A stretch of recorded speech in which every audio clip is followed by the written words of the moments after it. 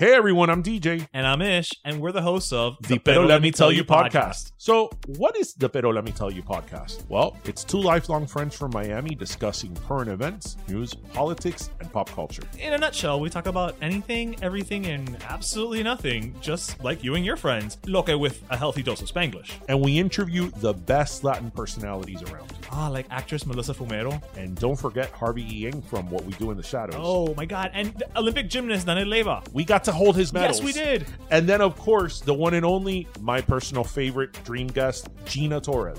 An absolute goddess. But I mean, honestly, there's just too many guests for us to list. The important thing is we're always putting the spotlight on the Latin community because we truly do believe representation matters. Así que check out Pero Let Me Tell You podcast on all podcast streaming platforms today with new episodes dropping every Friday. And I really mean every Friday, people. And don't forget your croquetas, your pastelitos, and your cafecito.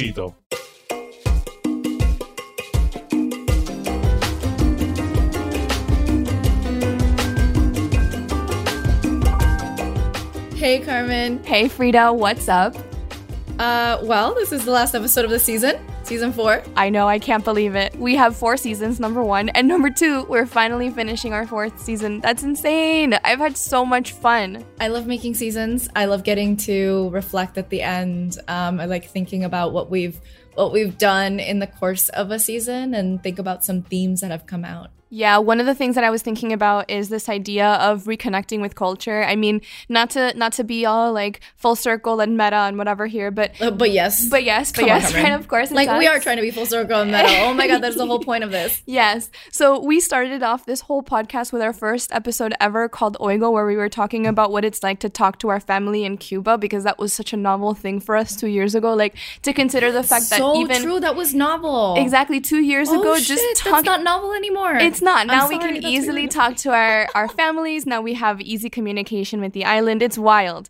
And so there's videos on Facebook Live being streamed from protests on the island. Like, what the heck? I know. And this whole process, this whole journey of making a podcast that was kickstarted by reconnecting with the island and our family has me thinking a lot about what it means to reconnect with culture. And I think that that's been a huge driving force for us the whole way through. And there's some pretty difficult topics within that whole mess of reconnecting to your culture. Specifically for Cubans, it's not as simple as being like, here are some holidays and here are some dishes that we make. That's all good and peachy, but we started this whole process because we noticed growing up that many times when we asked our parents and our family members to tell us about this place, this country that we left behind, we were oftentimes met with resistance. Like, not a lot of people want to talk about what things were like. And I realize, obviously, now it's because it's incredibly painful to dig up the past. As we have been telling you for 4 seasons, it's really messy. And there's like this concept of the past and the experiences that our parents had there. But there's the fact that we've been, all along separated, at least physically, from this country as it continues to have major events and history and as culture develops on an island while we're away from it. All the while we're developing a like Cuban American identity in a place like Miami with such a distinct particular identity on its own. And so there's a couple of different like points of reacquaintance. There's like considering a reacquaintance with the island, considering a reacquaintance with our history, and also a reacquaintance with like what it meant to grow up Cuban American in Miami, this like place with this big personality. And so these are all kind of reacquaintances that only happen because there is an initial rejection. Many of us are familiar with the concept of having at some point rejected our Cuban or Cuban American identity. And that also begs the question, what does exile mean? We talked about it a lot with Carmen Pelaez in that episode, but I think that to me is still a big question that I continue to think about, because I have never personally considered myself to be living in exile, but I know that the community at large continues to see themselves that way. And I think the thing for me is that to be living in exile means that you look forward to a day when you can return. And I think I've had the luxury and the privilege, and you also had the luxury and the privilege of not having to think about that, because we have been able to pave the way forward for ourselves here in a way that maybe some people who left behind a lot, who worked really hard to pave the way for themselves in Cuba, had to give up that dream. And it's incredibly difficult to give up on your dreams. Exile is an attachment. And as with many attachments, I think that there are cases when the concept of exile means that you have the idea of Cuba as a place in stasis in your mind that you can return to and almost return things to the past. Imagining like being able to return to your quote unquote land in Cuba and start a life there again. I think that the ideas around that kind of reclamation of exile sometimes erases the changes that happened while you left, because maybe a lot of things change while you're gone and there's no way to go back to the world that you left. It just doesn't exist. It doesn't exist anymore. And like, so it's so important to acknowledge while we re-Cubanify ourselves, while we reacquaint ourselves, that we acknowledge that like Cuba on the island, of course, is a moving target. And the identity that we create together is also just constantly changing. And we can't just like go back in time in any way. I think that's like, it's a painful thing for some to know that the time has passed. But for others like us, where we continue to be like totally curious about what's happening everywhere and what our identity means and what our culture means going forward, it's actually kind of exciting. Definitely. And I think also it introduces that tension of us wanting to turn to our source for this culture, which is our parents and the older generations that have come here and do feel that sense of attachment that you talked about. Mm-hmm. And so there comes this tension where we ask of and they cannot give, not because they don't want to, but because it's just too painful. And within that as well, I think that you and I kind of sweeped in and we're trying really hard to reconnect for our own sake. But it's really beautiful as well that even through our own exploration of that topic itself, trying to reconnect, we have been able to bring together so many of our listeners who've come to tell us that they also feel that this podcast helps them reconnect. And number one, thank you so much for telling us that. You might be listening, one of you, many of you who have told that to us. You yes, have probably told that to us. This is for you. We love you and thank you, because number one, it's incredibly encouraging. It helps us keep going. But number two, because that speaks to a larger goal of trying to reconnect to your culture, which is so important. Community is everything. Absolutely. And also we love going on this journey with you of watching you re-embrace music, re-embrace Cuba's plight for freedom, re-embrace artwork, your inner chusmo or chusma. The food, all of it, everything that you re-embrace after having rejected it. Because, I think there's something that happens when a place has a very strong demanding cultural identity. Cubans, we have a very demanding identity, a very like intense identity. So when you feel yourself being like, oh, but hold on, I'm kind of quiet and Cubans are supposed to be loud. Like I'm only sometimes loud, but I'm kind of quiet. And this is a silly example, but a real one. You're just like, am I not Cuban enough because I'm not loud enough? And deciding that, yes, you are in fact Cuban enough and that you get to re-embrace and have a complex relationship with things on and off the island, that is an important step. And an important step that I love watching you take. I love watching ourselves take that, because we can put this identity in our own hands rather than having it exist entirely outside of us. It is incredibly brave and incredibly encouraging to watch people who choose to say, I still belong here. I'm still part of this, but also I am not going to subscribe to the constructs that this has imposed because they just don't work for me. Like, how absolutely exquisite is it that we get to do that now? And I think that another point of tension here that I wanted to bring out is how a lot of the reconnecting to the Cubanity is dictated by the source that you were trying to sort of connect your connector to, if that makes any sense. and that source is incredibly traditional at times. If we're looking towards our grandparents, if we're looking to our parents, if we're looking to the powers that be in Miami, it's going to be out of date. It tends to be a little bit out of touch with who we wind up being as young people who are carrying the Cuban baton forward. And so it's incredibly exciting for me to be a part of that generation that says, okay, we're just gonna rethink all of this right now. We can be Cuban and progressive. We can be Cuban and have differences within us. We don't need to all subscribe to the same script. And within the last few years, I think we've all seen a lot of things in this country, in the US, which is where we live. I think we've seen a lot of things that have created a lot of divide and hatred among communities. I love to speak to that divide and almost begin to bridge the gap a little bit among the things that do bring us together. But that being said, today we're going to talk about a topic that is quite controversial among our community, and it is the F word. Farts. Okay, everybody knows that the F word is fuck. No. For us, I think it's more like food. Close. It's feminism. Boom. That's the word. That's the word. That's the F word. Today we're going to talk folks. about feminism. That's the F word. Yeah. The other ones, they're F words too, but we're not going to focus on them today. No, those F words, they're not relevant right now. But the feminism F word, I want to quickly debunk some of the uncomfortable feelings that some of you may be feeling right now as you're listening to this, because as we said, the F word is feminism. And if you are not uncomfortable by that, amazing. We want to make it clear that we're not talking about the indecency of las mujeres para la calle con las tetas afuera. That is not what we're talking about today. I mean...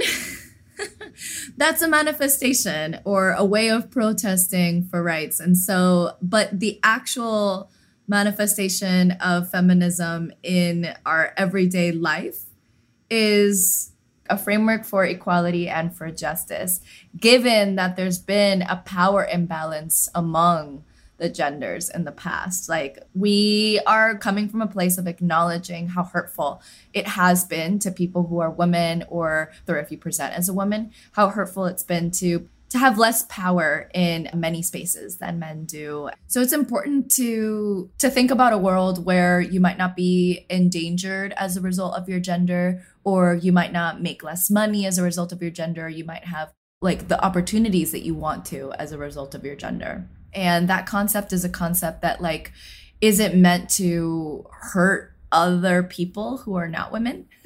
It's only meant to uplift women so that we can be at a place where we can thrive in this society. And it's also so important to acknowledge that like we haven't been at a place where we can thrive for like all of history as we understand it. I would like to ask the question, why is feminism a bad word? Like, how did we get to that? Because if feminism is only in pursuit of uplifting women, who would say no to that? I think that there's a lot of people out there who do feel threatened by the word feminism, who are not bad people and do believe in uplifting women. So it's almost like this stigma around feminism, which is absolutely ridiculous to me. But anyway, here we are. If you feel threatened by feminism, maybe ask yourself why you feel threatened.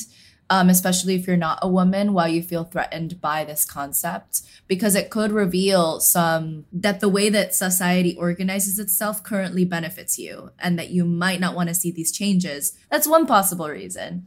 Another thing is that like, it's okay. It's actually not about you as an individual. Wherever you are as an individual is one thing, but where society is and how society structures itself is a different thing. So part of talking about these topics, part of talking about things like feminism and racism and all of these things is that these things have become institutionalized, kind of part of the air that we breathe. They've become embedded in our structures. And so when we're challenging these structures, you know, we're not challenging you necessarily as a man. We're not challenging, like, we're not saying that it's bad to be a man, but rather it's important to acknowledge the structures that have created a subservient position for women in our society. And how can we work to adjust some of these structures? There is a whole like institutional lens to this kind of thing that isn't your fault just because you're a man. So, you know, it's okay. We're talking about larger themes here. We're talking about feminism as a range of ideologies that aim to define and establish the political, economic, personal, and social equality of the sexes. And that means all the sexes, not just female, not just male. It's a framework of equality, a framework of justice, a framework around liberation where all people are free. So it means that if you are a woman, or if you are female assigned at birth, or you present as a woman, that you are able to have opportunities to better yourself, that you're able to exist without feeling endangered as a result of your gender or the way you present yourself, and that we're also able to thrive. And so it's so important for us to be able to kind of envision a world that we can inhabit where feminism is not a bad word. It's not a bad word. Feminism is not a bad word. It doesn't have to mean that we put men in labor cells and only bring them out for breeding once a year or something like that. Like, nobody wants you'll that. just go to the internet and find an anime or find like some sort of like special. If you want to read that story, I'm sure it's out there, but it's not what we're looking at. That's not what we're trying to do. We just want to all have the same basic rights and enjoy freedoms. Yeah, but honestly, Carmen, like in like, without having to say this outright, and we are saying it outright right now, through this whole season, and maybe even through our entire podcast, like, we're regularly highlighting the kinds of constraints that we can feel, even like just as like women being raised in our society, the kinds of constraints that we feel upon the ways that we're like allowed to present ourselves, around the ways that we historically have been allowed to or not allowed to participate in government, not allowed to participate as much in a sphere outside the home. And so there's a lot of these things that we've been kind of touching on that sometimes, honestly, like, we don't even intend to touch on them, but they emerge. They emerge because when we're talking about society, when we're talking about a revolution, when we're talking about an independence movement, when we're talking about being raised, these things are inextricable from these explanations because the issue is there. And I just want to add to that this entire podcast, we have gone out of our way to specifically talk about bastions of feminism in the Cubanity, to talk about women, to talk about marginalized peoples at the fringe of what Cuban society winds up being, which, by the way, the fringes are quite wide, because literally being anything that isn't okay by the Cuban regime is considered to be wrong, and that is a very narrow sliver of things that you can be that's acceptable. So, but putting that aside, we've gone out of our way to identify and tell you a lot of these stories, which may or may not come to you as remarkable. I don't necessarily see them as remarkable because they're women. I see them as remarkable because they did remarkable things. But actually, even the concept of singling out women for just being women who did things, to me, feels so wrong. I want to see women in the mainstream. I don't want to see women in their own lane. And I hope that the lane that we're on right now is a merger into that larger highway of the mainstream. And this is a highway in Miami. So we're just trying to merge really, we're trying to merge really aggressively as much as we can. Y nadie está dando chances. So come on. Yeah, no one's giving chances. Like, it's not necessarily a reality just yet. So it is currently important for us to highlight these stories. And it is important for us to as much as possible describe these lived experiences, and so that you can inhabit these perspectives and have empathy. You know what I think, Frida? What? I think that human beings naturally like to have categories for things because it helps our brains easily understand our surroundings. And obviously, exposure is really good because it helps us create more little containers for us to put the things around us into so that our brains can like them and understand them better. And I think that that is the fundamental problem when it comes to creating otherness in society. And I think that it is an incredibly personal thing to be able to say, this is who I am. But to go deep into that when it comes to feminism and gender identity, it is incredibly difficult for someone who doesn't understand the question of gender to say, okay, I understand that there could be more than what I do understand and what I have boxes for. Right now I have a male box and I have a female box, but I don't have any more boxes. And so when I'm confronted with somebody that doesn't fit into this, I don't know what to do with it. And therefore I'm uncomfortable. And now this is about me versus about this person, instead of, okay, here's a person who is first and foremost a person, and they get to exist as a person in life. I think you're hitting upon a pretty important point. Like the question of, for instance, feeling threatened, scared, and or offended by someone exhibiting like androgynous qualities or someone existing outside of the gender boxes, if we can call them that. Well, also the thing about that is that you being uncomfortable by someone's existence is not, it doesn't matter. The Live issue, with the discomfort. yeah, it's like, what's it to you? Like, ¿qué te pasa? Like, what I think is more valuable is respecting how incredibly personal it is for someone to be able to sit down and say, okay, society has these boxes, male and female. I don't feel comfortable in either one of those things. Maybe some days I feel comfortable in female. Some days I feel comfortable in male. Some days I feel comfortable in this other box that is neither male nor female and doesn't have a label. And none of that is anybody else's business except for you as the decision maker of what you want to do that day and how you feel and what makes you comfortable. And I want to go into that one more step because I want to highlight that there's two ways of looking at gender. There's what society has decided that we all subscribe to, and many of us, the majority of people, don't have to think about it. If you've never had that question or that conversation with yourself in the morning when you get dressed, then you have an immense amount of privilege in the sense that you get to just go about your life and be accepted. And be comfortable. And everyone is going to receive you. Now, within the Cubanity, even within those prescribed gender roles, there's an incredible amount of constraint. For example, we talked this season about getting your ears pierced at 2 months if you're a girl and never having a choice. You just basically come out the womb with the ears pierced. And so currently, the world is actually a more dangerous place for people who are non-binary in their gender expression. They experience more violence and more crimes committed directly against them. And so when we're talking about our own discomfort, and sitting with our own discomfort, we can sit with discomfort if someone expresses themselves in a way that is uncomfortable to us or that we feel uncomfortable about. But if you are non-binary, it's not just discomfort that you're dealing with violence and aggression and hostility. And so I think that's the main difference, the importance of, honestly, overall, just being able to tolerate difference and tolerate the uncomfortable feeling you might get when someone does something that's different from what you're used to. Sometimes you have to ask yourself, like, I might be uncomfortable, but can that person express themselves without fear of violence?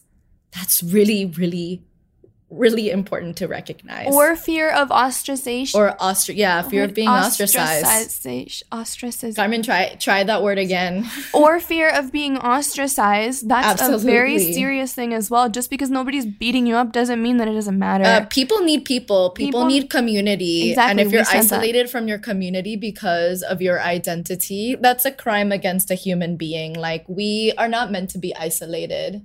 If the pandemic didn't teach you that, I don't know. We're not meant to be on our own. We're meant to be together. So that's the external expression of that. But I also want to talk about the internal expression of it. To have the freedom and peace of mind, and which only comes by experiencing that sort of acceptance in your environment, to have the freedom and peace of mind to sit there and be able to think through those things safely for yourself, to be able to, within your own mind, have enough clarity and enough love for yourself and for those around you to be able to honestly say, this is what I am and this is who I am and this is how I want to present. That is almost something that can't happen until you have that environment. It can't happen safely. And so that's what I mean when I think it's incredibly encouraging and brave to sort of witness that sort of starting to happen within our community and to also try to speak to it and be a part of it. Going back to Cuba and going to protests in Cuba for a moment, Luis Manuel Otero Alcántara, who we've loved and we've mentioned many times before, he's part of the Movimiento San Isidro, a group of artists that propelled protest movements forward in Cuba. They started their protests because they were protesting some laws that were limiting artistic expression. So at the core of these protests, it was a matter of being able to have the right to express yourself, to make art, and to make art outside of the art that was supported by the Cuban regime. right? And so Luis Manuel Otero Alcántara, one of his initial protests was dressing as a woman, flamboyantly as a woman. We know that's an act of subversion. Otherwise, we wouldn't pay attention to it. We know it's subversive to do it. And I think that it tells us like seeing people like bravely put themselves forward in a way that's like outside of our boxes or outside of the boxes that we insist on having as Cubans is a challenge. And those challenges, like, especially when we see them in the case of resistance against like the Cuban regime, those challenges are we need to welcome them. So we can't just be in favor of Cuban freedom and Cuban liberation if we're not in favor of Cuban people being free to express themselves. We need to embrace that message as well in order to truly be supportive of Cuban liberation. And more than that, because obviously Cuba is a very oppressive regime. We can all agree on that. We can all see that. But at large, zooming out a bit, I think one thing that really bothers me is that the message gets lost in the perception of the expressions and manifestations because they have to be so attention grabbing. If people were out there just walking around being benignly androgynous or being benignly gay, then it wouldn't grab your attention. I mean, it would, because obviously we've identified that that is against the status quo. Fine, sure. You have to do things that push the envelope in protests and in art and in modes of expression in order to actually get the attention of people who normally completely discount you or tell you that you don't belong. Here's what I'm hearing, that the content of protests shall not be interpreted as like a full, true to life expression of what the people who are protesting want the world to look like. Protests are protests because they are often an act of civil disobedience, an act of disrupting of the social order in order to get attention, in order to be able to get the message captured overall and supported by groups of people, or in order to get someone in power to listen to you. So yes, in fact, if your protest is to wear a flamenco outfit and have your balls hanging out, it doesn't necessarily mean that you're asking explicitly to be able to have your balls hanging out on a flamenco outfit. This isn't about public indecency, not people. That's absolutely, like, what you're saying is that misses the point entirely, because the protest is the art. It's the thing that demands attention. But the message behind that is what we need to be able to uncover without fear of the of the flamboyancy that a protest will have. Because, pride is flamboyant, and it's flamboyant because that is a very subversive expression in a society that still does not accept too much outside of the cookie cutter. So, dear listener, we challenge you that whenever you see something that might make you feel uncomfortable, ask yourself, is this actually going to affect me? And does this person saying and doing this mean that they could face negative repercussions that you wouldn't for expressing something similar? 1. And 2, if you are made uncomfortable by something that somebody says, ask yourself, if you walk away from that person in that room, would that thing still affect you in a bad way? Probably not, and it never did anyway. But that's the challenge that I would like to ask everybody. We really, really need to listen to our own emotions, figure out where some of the fear, where some of the anger, where some of the discomfort comes from, sit with it, and then respect other people's desire to live in the way that they will live. You know, Frida, a while ago, we did an episode called The Cuban American Dream, where we talked a lot about some of the dreams that our parents had for us versus some of the dreams that we have for ourselves. And I think a lot of the things that we spoke about, like I was talking about wanting to have children and all of these things, and how we have either accepted or rejected some of the things that our parents wanted for us, and how it's incredibly liberating and freeing that we get to choose what things we agree with and what things we want to leave behind. But I continue to think about that, how we get to do that now, and it's incredibly important to be intentional about it. Like, question what it is that you want for yourself versus what are the things that society told you women should do, because that is who you are. You're supposed to be a woman, and therefore this is what women do, and this is what men do. Question all of those things. If it doesn't work for you, then don't do it. Woo! Don't do it, baby, if it doesn't work for you.